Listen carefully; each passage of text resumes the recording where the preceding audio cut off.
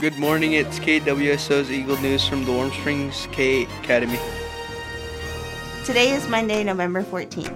It's late start Monday today, so school starts at 9:30 and buses run 90 minutes later than usual.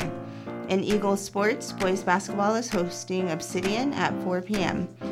You can help your student by routinely checking PowerSchool to see their current progress.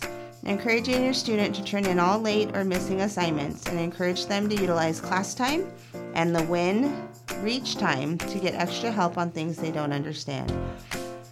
November is Native American Heritage Month at the K-8. Students will be doing lessons and activities in their classrooms all month.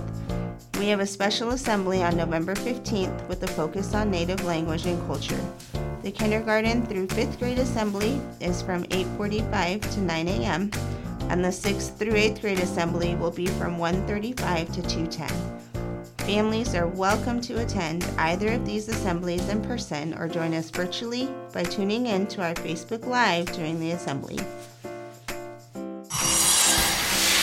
Eagle News helps families and community members keep up with happenings at the Warm Springs K-8 Academy. Good morning, Warm Springs!